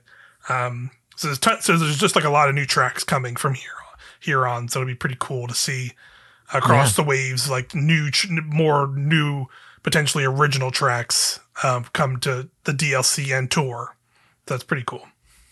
Yeah, as which well. means it could take longer too, which is totally fine. But they should be out before the end of the year, right? Yeah, it seems like I think they're pretty sure they slated that all the DLC would be out by the end of this year. So I see it could be just like a scenario where like a lot of the new tracks. Because I know specifically for this one, the Yoshi's Island track was announced for 8 as DLC and came to 8 first. But I think actually I think this week or whatever this week or next week or something. The Yoshi track is now in Tour as well, so I could see it just being like, the DLC might get the new tracks first, but they'll probably be in Tour like soon after that, or maybe vice versa. However, they end up doing it. Cool. But yeah, new tracks, new characters, and stuff coming for the rest of the year for Mario Kart 8 is pretty cool. But yeah, let's hear some what you've been playing. I don't know if you're ready to talk about your Pokemon addictions yet, but. I mean, I really only played Pokemon. I have Civ 6 written on here. Civ 6 is a Nintendo Switch game. I did play a good amount of it because it came to Game Pass. And that game's good. Just give me like 2 days and I'm going to play a very long game of Civ and then never play it for like 2.5 years. And I love that. I had not played Civ 6 yet and it's very good. I was playing as the Netherlands, I think, because they have they get more stuff from trade routes. And I loved Civ 5. That was the first Civ I ever played. This was obviously the first one outside of Rev to come to consoles. And I think they actually did a pretty good job with the console version. I bet the Switch version is pretty rough. The Xbox version definitely crashes a lot. Which was kind of a bummer to find out. But aside from that, I was having a pretty good time with it. What I will say is, boy, was it a nightmare to fucking get. I am again, in the process of becoming a Pokemon maniac. Excellent. My giant Sprigatito plush is just off camera. I promise you. I would get it, but it's just out of reach. But yeah, I was like, okay, I got to get my Pokemon from the one Pokemon game that I got really into, which was Black and White, and Black and White 2 by extension. I had my whole team and a bunch of other Pokemon, all the legendaries and stuff that I had kept them around and transferred them to some Pokemon game. And I want to get them to home, because they announced the Scarlet and Violet DLC. It's coming out at some point, and at some point it will probably support Pokemon Home. With that, I think that's they said that's coming sometime this year. Yeah, I think it's both of them are coming out fall and winter this year. It's the end of this year. Yeah, I think is what they said. Yeah. So it's all right. Well, I got to buy all these 3DS games. I got to track down where my Pokemon went. Because I still have my Black and White cartridges, Black and White 2. I popped it in, and it's okay, I have one Pokemon on this character, and it has 108 hours in. So I left the Pokemon I've left in this game. Where did they go? Where is it? Yeah. So I'm booting up all of my Pokemon games. Turns out they were in X and Y, which luckily was a game I bought digitally, unlike Alpha Sapphire or Omega Alpha Sapphire, which I lost in my great plane trip from Seattle, where I lost all of my 3DS games physically. Rest in peace, my 99-hour save of Persona Q. I'll never see the ending of that game, and I'll live with it forever. And so luckily I had bought that digitally, so I was able to re-download Pokemon X, and all of my Pokemon were there. I was like, oh. Cool. Thank fucking God. Thank God. Yeah. So again, I paid $15 or whatever it is to resubscribe to Pokemon Bank for another year, which is now free. Just for everyone out there. And use the Poke Transfer tool to move them from the 3DS to the Pokemon Bank, and then the Pokemon Bank, and then I paid another $15 to Pokemon Home to get a subscription to that for a year. And now all of my Pokemon from Black and White 2 and Black and White are in Pokemon Home. Thank God. We saved them. We saved them, everyone. We did. Reshiram, Kyurem, they're all safe. They're all here. Yeah.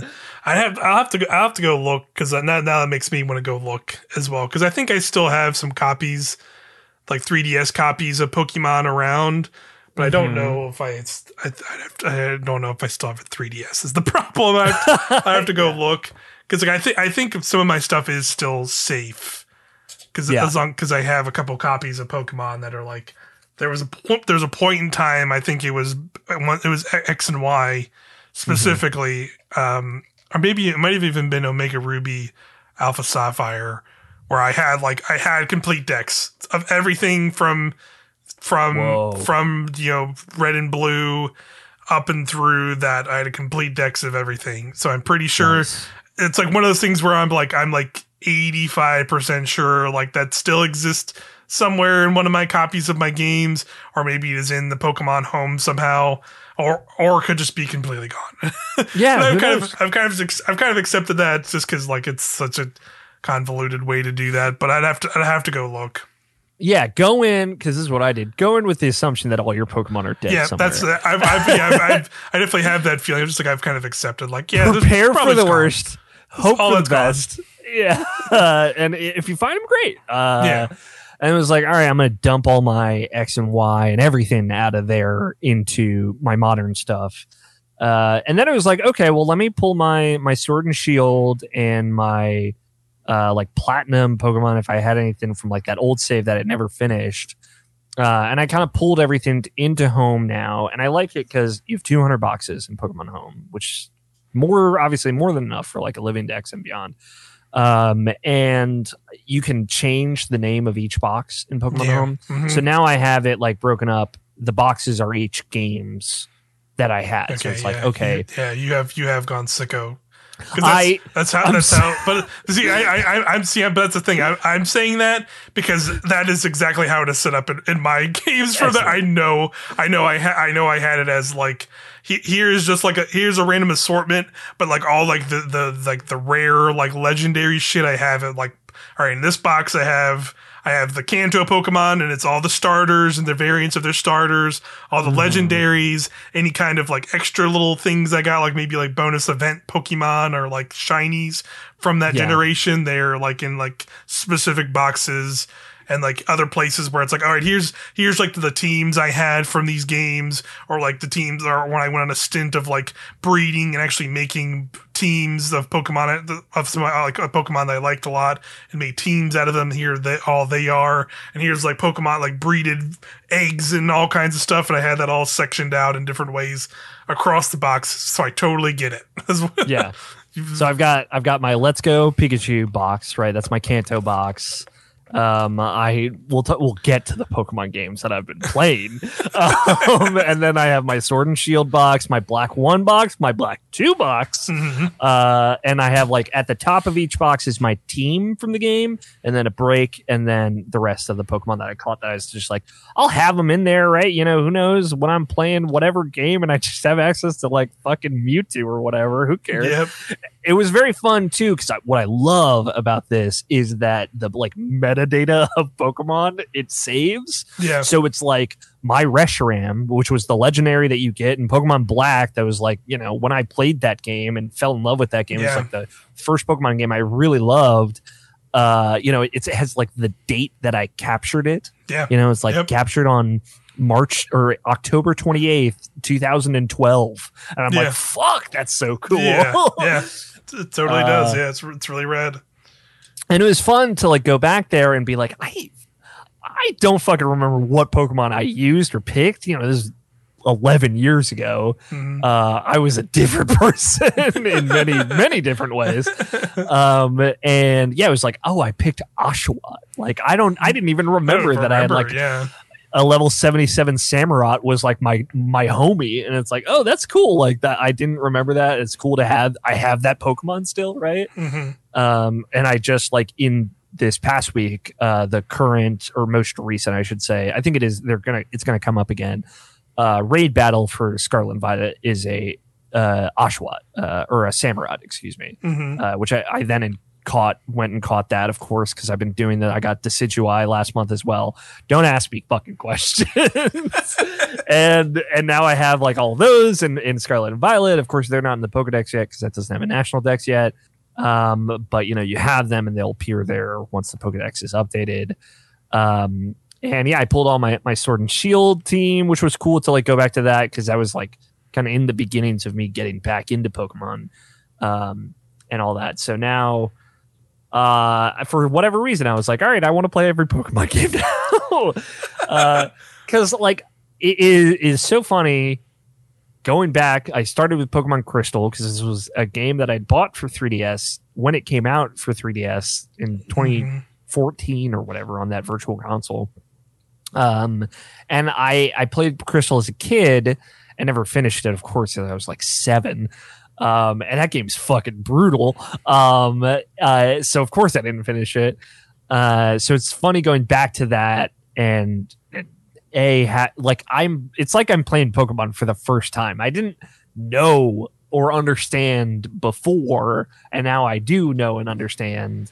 And I'm going to blame Scott White for this because he's gotten me into the Trails series, the Legend of Heroes Trails in the Sky and all those games, which are very traditional JRPGs, and it has like awoken this like traditional JRPG lover in me that me now as a 30-year-old didn't know existed inside of me. And Pokemon, it's hard to get more traditional than that shit. So it's like really scratching this itch for me that I again wasn't there 2 years ago, I swear to God. And yeah, this is who I am now. I look at myself in the mirror with my Sprigatito plush and I don't know who I recognize. What has happened? I just have hundreds of Pokemon on my Switch now. What happened? Yeah, and I'm playing like more fast and loose. I'm definitely like, I'm trying. We'll talk about it a little bit later. Maybe after we'll loop around back to it. I'm trying not to like look up and pre-decide who I want to be my team because I think it is more fun to just kind of immerse yourself in the world and just catch what you see and think is cool. And remember, like, oh shit, this was Gen 4. Like, this is a cool ass Pokemon. That like doesn't show up for a long time again or whatever, or I haven't seen for years. So it is cool to do that. But yeah, we can talk about the games I've been playing in a minute. But I do want to hear the other stuff you've been playing. Yeah, sure. I've been playing a couple indie games, which I've been meaning we'll probably have hopefully some viewpoints of on Irrational Passions in the coming days or weeks, probably. A big one, which I would say is probably what I'm playing the most of, and I'm actually gotten really into, is called Dredge. It is on Switch, and I think it's on everything. It's on all the consoles, but I've mainly been playing it on my Steam Deck, so I know blasphemous to talk about another gaming handheld on the Nintendo podcast. I know. But I will say it's great on Steam Deck, so I would imagine it's pretty great on Switch too, because I think the gameplay of it lends itself to that.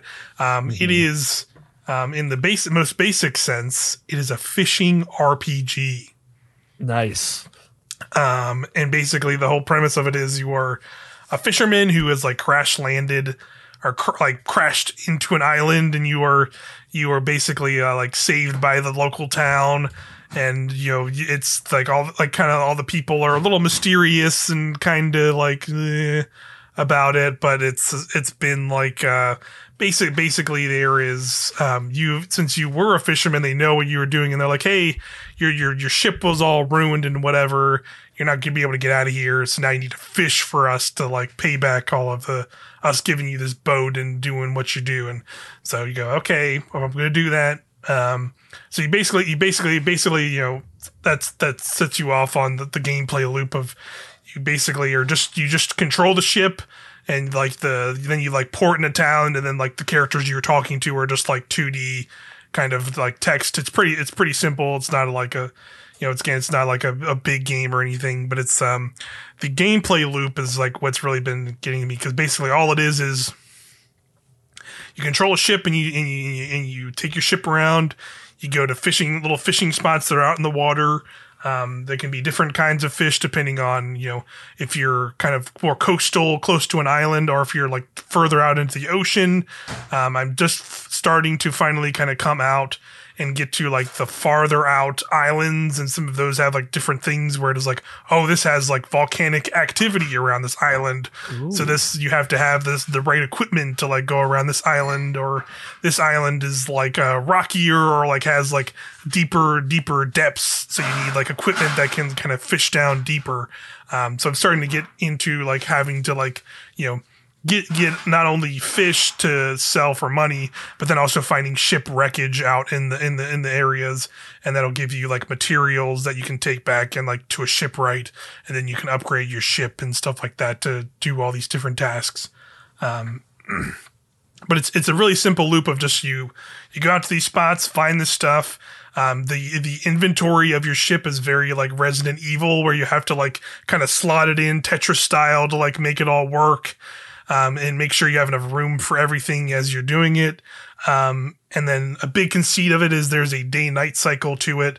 So like it's very important to like be out during the day and maximize what you do during the day, because when it becomes night, it gets really spooky and it's almost supernatural, frankly. And that like, there is a straight up like, it doesn't go as extreme. But there's definitely an eternal darkness, like sanity meter, if you're like kind of familiar with that kind of stuff. Some Cthulhu stuff. Yeah, more or less. Like it's they haven't really like stated that, but it seems like that is a little bit of the direction it's going in, from a little bit of the story stuff there is in the game so far. But basically, like, I've had straight up moments where you're like out in the water and it gets dark, and then you have like, you kind of see on the, like the day night kind of meter, you have like an eyeball opens up and it's like an eye that's like, and like as that's like kind of like shows like the like level of sanity your meter is, or you're going, and like the higher that gets, like the crazier stuff shows up. Like I've had like these weird crazy red clouds come up to my ship and like freak me out, and that gives you like makes your sanity meter go crazy. That makes like giant fish or tentacles attack your fucking ship out of nowhere. And it's kind of terrifying. There's also things like straight up, it'll make like fake like rocks and like debris in the thing that if your ship like runs into it can damage your ship. And some of that stuff is like not there during the day, but when it's the night, it'll like make that stuff just like randomly appear. Like, and you have to have like a certain there's like another like, part of the ship that you can upgrade and get different parts for, is like the lights you have on it, and those will have like bigger radiuses and they'll last longer and stuff. So like there's just like a lot of like fun gameplay conceits. It's just like and like the very simple loop is like very addictive and engaging that I'm really enjoying. It's a lot of fun, like callbacks to like other games that like it's like scratching and invoking from, of like there's tons of just like times when I'm just like out in the water and it feels like Wind Waker, where I'm in a ship and I just see like a cool island, or like I can see like stuff out in the distance, like, oh, I want to go over there, but I know if I get there, I'm going to have enough time to get back from the darkness. So there's like that kind of tension that's really fun. Or when, like, now I'm starting to get to those farther out islands, and there's like big, like, I would guess you could call them like the major islands, because there's like tons of smaller ones, but there's major ones where there's like actual like docks and things you can stop to, and like NPCs you can talk to and take quests from and stuff. It's like I kind of just gotten to like I kind of just finished the kind of there's the starting area, and then there's like the first major one I went to, which was like this big cliffs that was like way bigger mountainous looking island area, and did this whole quest to where there's these two like old fisherman brothers who like kind of had a falling out, and then one of them moved away, and so you're like kind of going back and forth between them to like help you out with stuff, because they can help you kind of clear a lot of the debris that's like around this island. So you kind of like, work with them a little bit.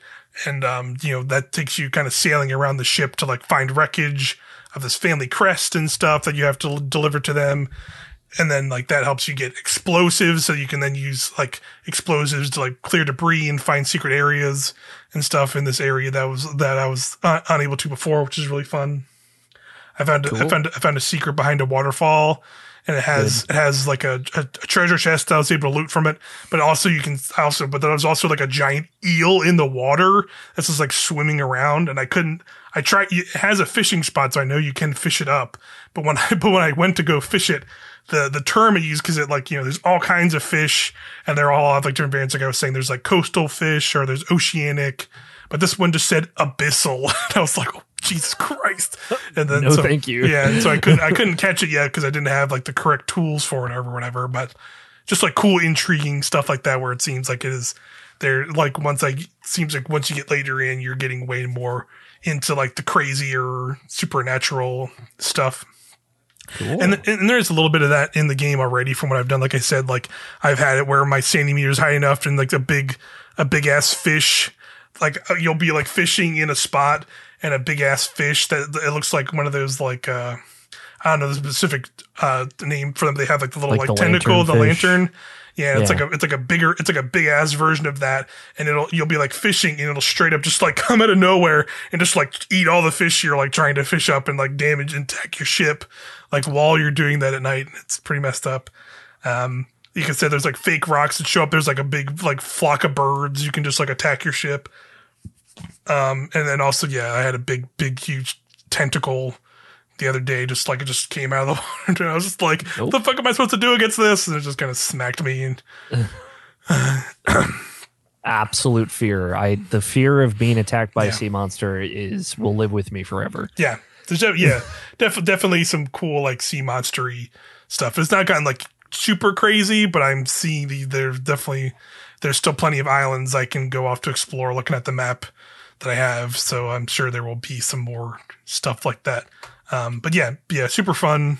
Definitely, it's really cool. Yeah, simple, kind of addictive little loop of game that I'm enjoying quite a bit.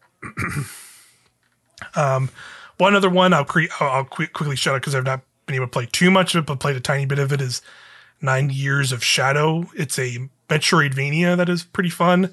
It's definitely much more in the Castlevania line of like you straight up just have the backdash, like you just have that right from immediately from the start. Like it's not even like a power up you go get.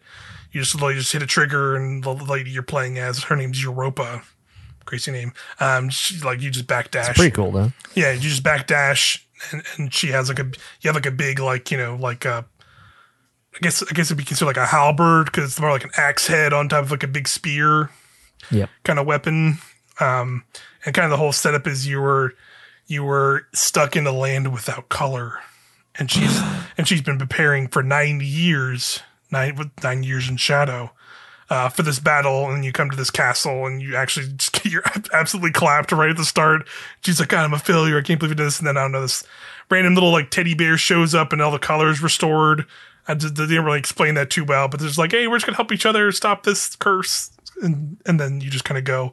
The cool thing about it is like it seems like it's very much it's pretty traditional from what I've seen so far in terms of Metroidvania stuff. Collecting power ups. Like the one thing I would say like the main kind of thing is like your kind of health is more of like a it is like you're a combined like you can take damage, but also use it to like use the bear to like shoot like energy projectiles, which you'll need to like fight certain types of enemies, and also like break certain things for bosses and stuff. But like at any time, you can also kind of like charge it. So it sort of feels like a Dark Souls kind of push and pull, where you like if you use up the meter, you can kind of back off and kind of recharge it, and you go back in. And you can take damage from that, but if you're depleted, then it'll actually hit you. And you have like very little health, but you can kind of just recharge that whenever you are able to at any time. So it seems like just like managing that is like a big conceit. All the kind of power ups I've gotten so far, I've seen very like elemental based. Like the first major one I got was like it imbued me with like electric energy, and so like enemies will have like yellow outlines to them, and I can like hit them for more damage, or like they like break the shield that they have in particular.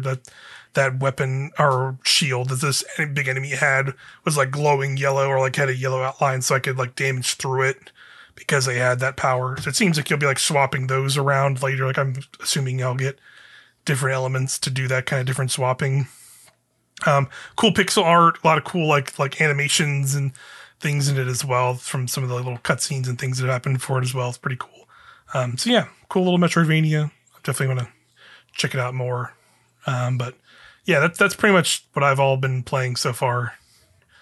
All right.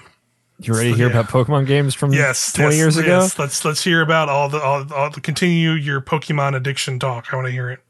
So I wanted to play Pokemon games for whatever reason. I started playing Pokemon Crystal again in the wake of the 3DS. It was an open casket wake. So I was hanging out playing my Pokemon Crystal. All right, you ready for some hot takes?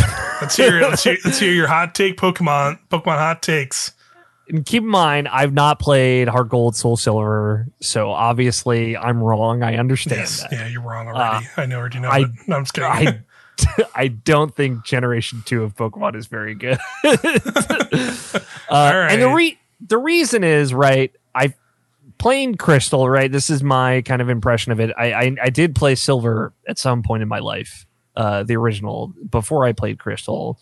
I'm a baby Pokemon player who's used to playing baby games for babies. I'm used to new Pokemon where it's not as difficult as old Pokemon. So keep that in mind. Things that I've learned that I really like about Pokemon, I like level design in Pokemon a lot, actually. I like how things are laid out and how you can kind of come back to areas and get extra items and things like that.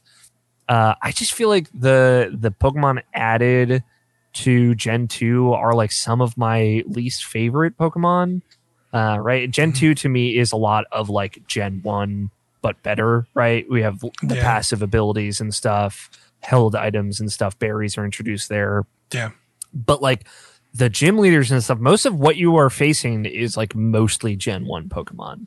I think that's what bummed me out the most going there and going through. And it's like, I have a lot of Gen 2 Pokemon that I really like Skarmory, Scizor, Steelix, and half of those, 2/3 of those are like trade only Pokemons, right? So they're just not, I'm not going to run into them in this playthrough of this port of this game on the 3DS. And I think that colors it, right? I've learned that I hate tradable Pokemon, like only unlockable for trade Pokemon. I played every game. I'm so glad that there are some games where it's like you don't need to trade to evolve Magmar just evolve this thing. Yep. Yeah, just great. Evolve. And keep in mind what kind of spurned this on. I'm about to go to a sicko rabbit hole too. I love shout out to Super Beard Bros. They're a Let's Play channel. They're like one of 3 Let's Play channels still alive. It's like Alex Fossiani, Gerard Khalil, the completionist, and Brett Bayonne. Very fun. They did, Alex and Brett did a like side by side, like 2 games at once, Nuzlocke run of Heart Gold, Soul Silver, and of both of them. So like Alex was playing one and Brett was playing the other, and they're emulated on the same screen, so you see both. And it was randomized, which is really cool. And it actually made me really want to play a randomized Nuzlocke. Yeah. For the first time in my life ever wanted to do that. And at some point I think I will. And maybe I'll play Soul Silver for the redemption arc. Who knows? And watching that and like they're very into Pokemon in a way that I am becoming. And it was just really cool. That's like, imagine, right, the Nuzlocke rules. You got to catch the first thing you see, but it could be like any fucking Pokemon. It's just anything, it could be right. a level 13 Blastoise could be the thing that you run into in the first thing, right? Not they did some modifications, so it's like no legendaries are going to just be out there, right? And like trainers and gyms will still be like all one type, but it'll just be a random type. And I thought that was super cool. So I was watching that and I'm like, fuck, man, this makes me really want to play Pokemon. And they're playing Soul Silver and Heart Gold, so I'm going to go back and I'm going to play Crystal. And, not playing it with all the randomized Pokemon or Gen 3 and 4 Pokemon in there. Of course, it's not going to be quite as exciting. But yeah, it just made me realize like how little the Pokemon in Gen 2 that are new to Gen 2 are like some of the least exciting Pokemon to me, which I was surprised. I thought that I would like them a lot more. And just the way things were balanced back then was so different. Like, I love Chikorita. I can now, as an adult in my 30s, say that a shitty Pokemon, though. Really shitty Pokemon that doesn't learns Giga Drain at level 52? Excuse me? And that's it. That's it. There's nothing else. You got Razor Leaf from level 12 to 52, baby. Yep. It's fucking terrible. Yep. And it was just like a kind of cold awakening of like, oh, they've gotten way better at this. Yeah. They learned. They've definitely improved on and streamlining a lot of stuff and making a lot of more sense of it, and like readjusting what Pokemon can learn, or like adding way more moves that like you can apply to Pokemon through various ways. Like, yeah, that stuff just did not exist in those original games, and they are. I don't go back and play a lot of that stuff anymore for that exact reason. As much as I love Pokemon, but it's like, yeah, you hit a certain point, and that there was that thing, right? Of like that's what made carrying stuff over into newer things way more appealing, because you could just you could take all the Pokemon you know and love. That you've EV trained for hundreds of hours. That you've either EV trained or just like, oh, I captured all these Pokemon in this. What is having a new Pokemon that I did like or learned about like having these kind of moves or this kind of things, or not even used before, and discovering like that I really like this Pokemon because now I can use it in a game that is better. Yeah, because you know the game they may have not been as interesting in as could might not be interesting in one game, like you said, where you have some Gen 2 Pokemon that's in this game and had this move set, and you were constantly fighting this specific kinds of Pokemon. It could be a completely different experience in a different Pokemon game where you're going through different places and having different Pokemon. For sure, that's like kind of the magic of it. A lot was being able to mix and match Pokemon in a way that you couldn't. Yeah, and I like the idea of do all of Johto and then do all of Kanto. I didn't do that. I beat the Elite Four, and I was like, I think I'm done now. I'm going to put Crystal aside and maybe move on to a newer Pokemon game, and I'll be fine with that. Because I remember like watching my brothers play Silver and Gold and fighting Red and all that, and I'm like, I'm not gonna fucking grind. I'm barely my Pokemon are in 42 when I beat the Elite Four with their 55 Pokemon or whatever. I'm struggling my poor no EXP share ass through the Elite Four. I do not want to struggle anymore. So, again, from like an educational perspective of like now having played an original Pokemon game, I appreciate it. I have a lot of perspective and knowledge now that I just didn't before, and appreciated some things, was very disappointed by others. Like Skarmory is a fucking good Pokemon, I'll tell you what. Carried me hard through the Elite Four. Dark type was broken when it first came out. Bite is like one of the most busted moves in Pokemon Crystal, just because nothing is fucking weak to, or nothing is resistant to it back then, and it like I'm biting an Onyx twice and killing it. It's like, this doesn't fucking make any sense. Because the difference between also physical and non-physical moves did not exist in that time Pokemon either, and that was definitely that came in the next generation clearly, because they probably that's when they realized like, oh yeah, this doesn't make sense. Yeah, why this stuff is so cracked. But so then I jumped from Crystal, put it to sleep. Maybe I'll go back and do the Kanto stuff at one point if I'm like ready for some torture. And I played Alpha Ruby, which I went into, again, coming off of Crystal, super low expectations. And I fucking loved this game. This was like a super, like, I think of the OG Pokemon games, I think the Hoenn area might be my favorite, which I was not expecting to feel. Sure. I definitely was in the camp of like, I think there's probably too much surfing in that game. And there's certainly a lot. There's certainly a lot, but I think, like in the same vein of like them updating those games and smoothing the edges on some of that stuff, like Alpha Ruby and Sapphire did a lot of what they did. I think a lot of the complaints for that game, because remember there were a lot of complaints when that game came out, was just like they were very particular things, because Pokemon fans are very particular and fucking weird. Because the big thing with, like, I think that was irking people was like mainly in Pokemon Emerald they added what was like basically like a post game like challenge, like I forget what it was called. exactly. Because like it was not a thing I was super into, but like they're the Pokemon diehards, like that is like they live and breathe. Like whatever that was, there's like it's like some Pokemon Tower or something. Battle Tower, I think. Right? Battle Tower, that's what it was. The Battle Tower, it was like a way higher challenge. Like that is like, you know, kind of really the stepping stones into like high level play in Pokemon and having to min-max Pokemon and do all the crazy math stuff, and then like that leads into competitive Pokemon stuff. Like that was like really the first time that they like went hard at Pokemon as like a game, had like this thing that like really went in on like it really did matter to have your Pokemon like have the stats, have the this, have the that, have like the team composition. Like that's like where that first really mattered. So like, that was so Emerald is like very near and dear to the Pokemon community's heart for those reasonings, and this game had nothing like that.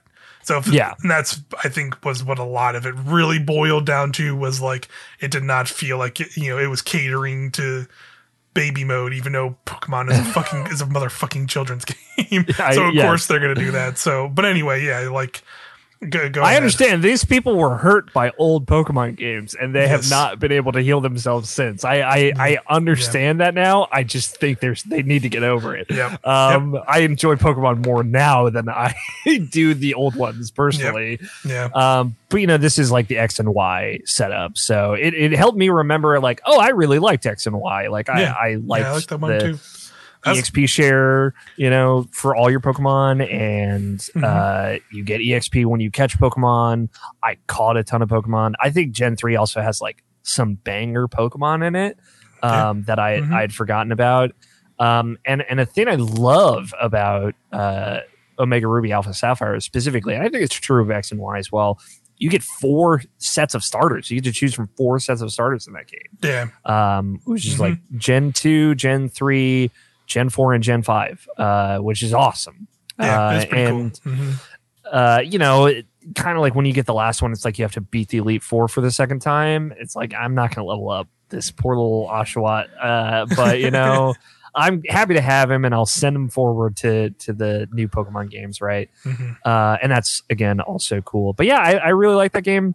And here's hot take number 2. You ready for it, Mike? Mega Evolution still fucking fucks, dude. Yeah, I'm here for it. I don't think that's a hot take. Because I also really still like Mega Evolutions.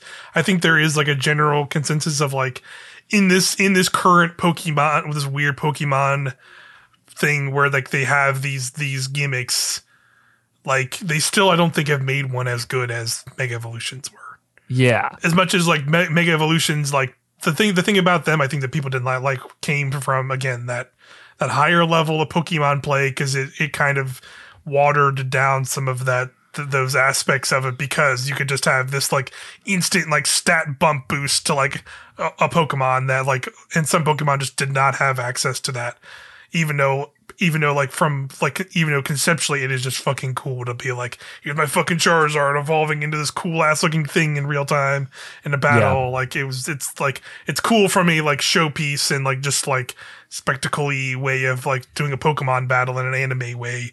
But like from a like competitive higher level, it was productive or whatever.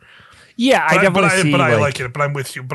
I still think it is, from they had fucking Z moves in Sun and Moon. I thought that was boring. Yeah, like the Gigantamax was like okay, but it's just like, I don't know, Pokemon big, but they still kind of had Mega Evolutions in the same way, because some of them had Gigantamax and they had different forms and they looked way cooler. But like, I didn't. Why do they have to be super big? I don't get it. Like, that didn't ever make sense why they're just big Pokemon now. Yeah. And then this one where they're like fucking crystals. Like, I don't. The idea of changing their moves is cool, but like, like them being crystals, I don't get it. Like, it does. I don't know. It just felt like they can't. I think they've had a thing with Mega Evolutions. And because the nature of Pokemon having to quickly bounce back through things as they always do, they weren't able to kind of like, maybe finally adjust Pokemon Mega Evolutions in a way that like would make them more viable in that competitive sense.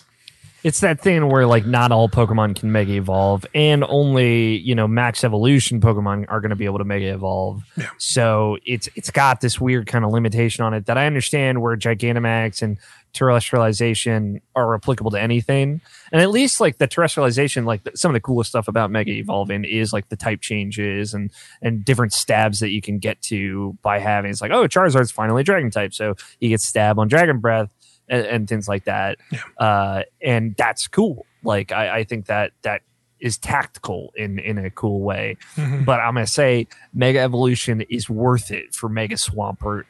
Yeah. At the very least. Yeah. Because he's a big boy who smashes. He just looks fucking cool. He just looks so cool. Mega's Sceptile is also rad as fuck because it just makes his tail a fucking drill. Yeah, it's like that's still like one of the coolest things. That's why, again, Pokemon, shout out to motherfucking Pokken Tournament, baby.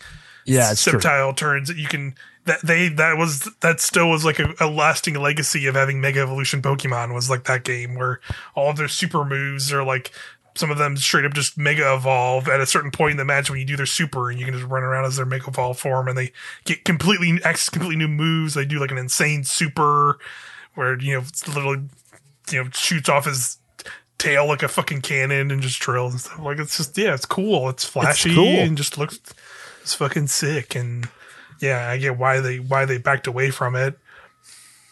But it'd be totally cool if they revisit it in some way to like have that be in the game, but like maybe adjust it so it makes more sense in the competitive sense, or like, you know, maybe that's like another avenue they can look at. Like, you know, you have something like a Legends game where the competitive nature of it does not fucking matter, so they can just do whatever they want and have them come back in that in some way or something.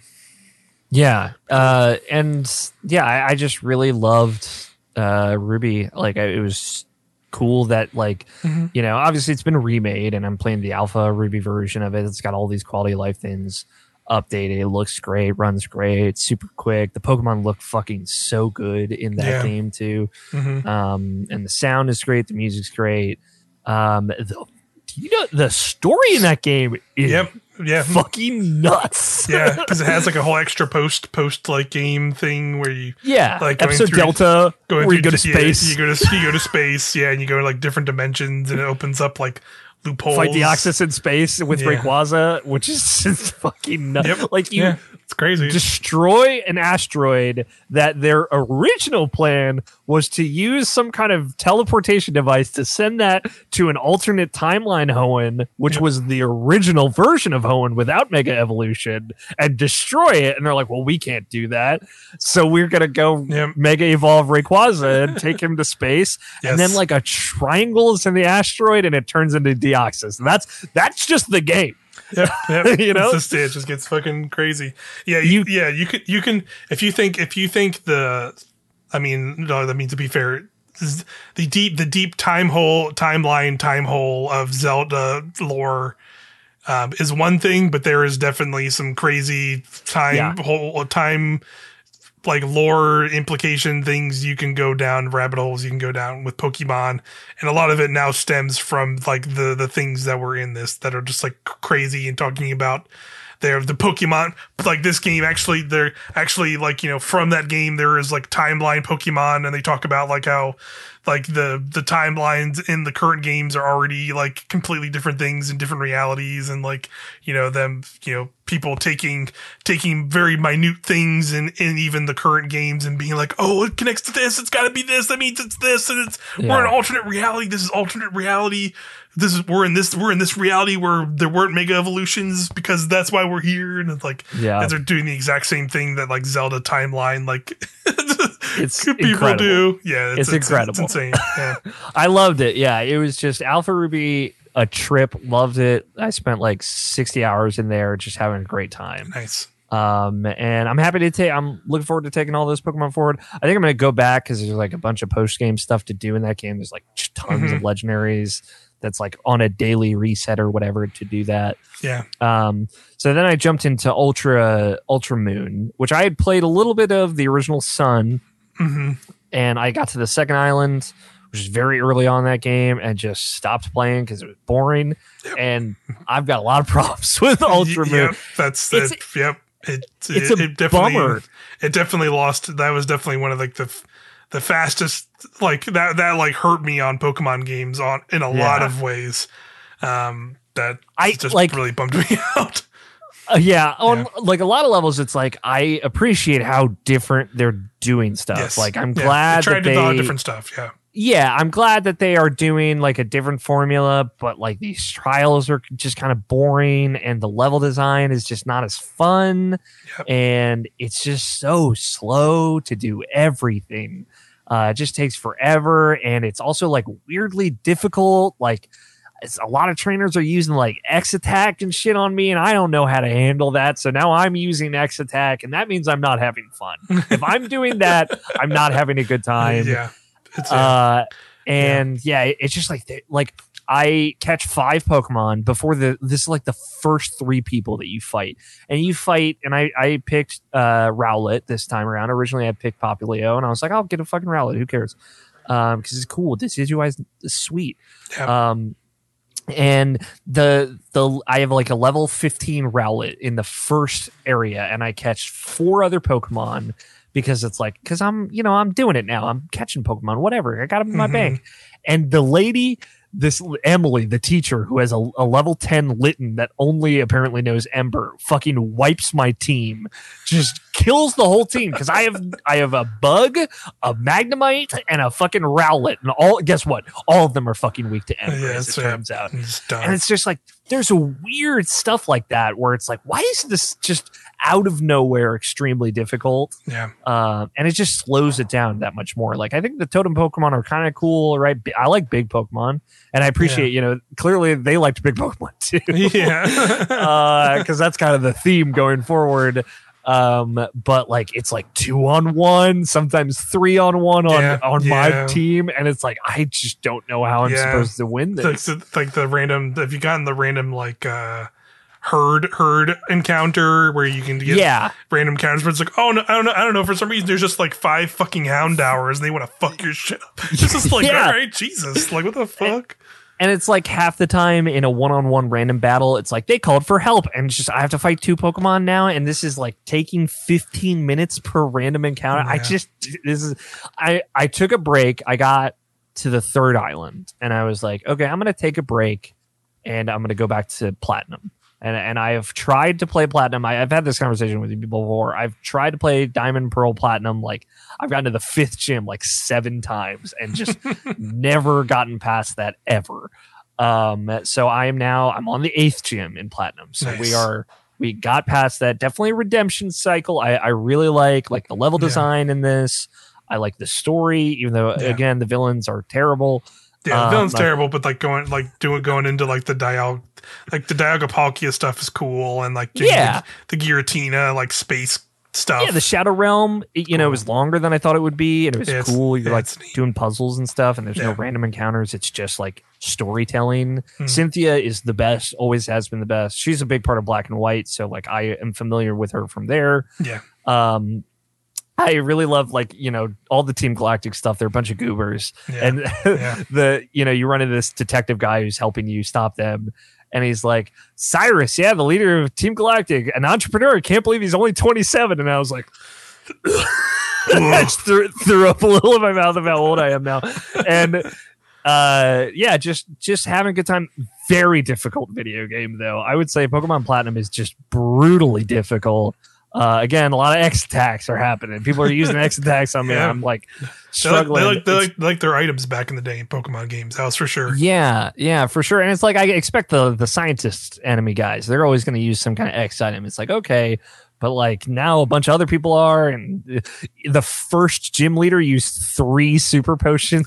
I was like, okay, I guess setting the tone up front. And that stuff was, it's rough, but like there's definitely like a turning point. Like when wild Pokemon are way higher level, and it was funny because I'm like looking at a Pokedex on Cerebi, and it has like the original and then Brilliant Diamond and stuff, which I thought about buying, and I just kind of was like, I own Platinum, I have the cartridge, I might as well just play it. And it's like all the wild Pokemon are like 10 levels lower on Brilliant Diamond. It's like, I fucking wonder, because like I walked into grass and these Pokemon are the same level as my whole team wiping me.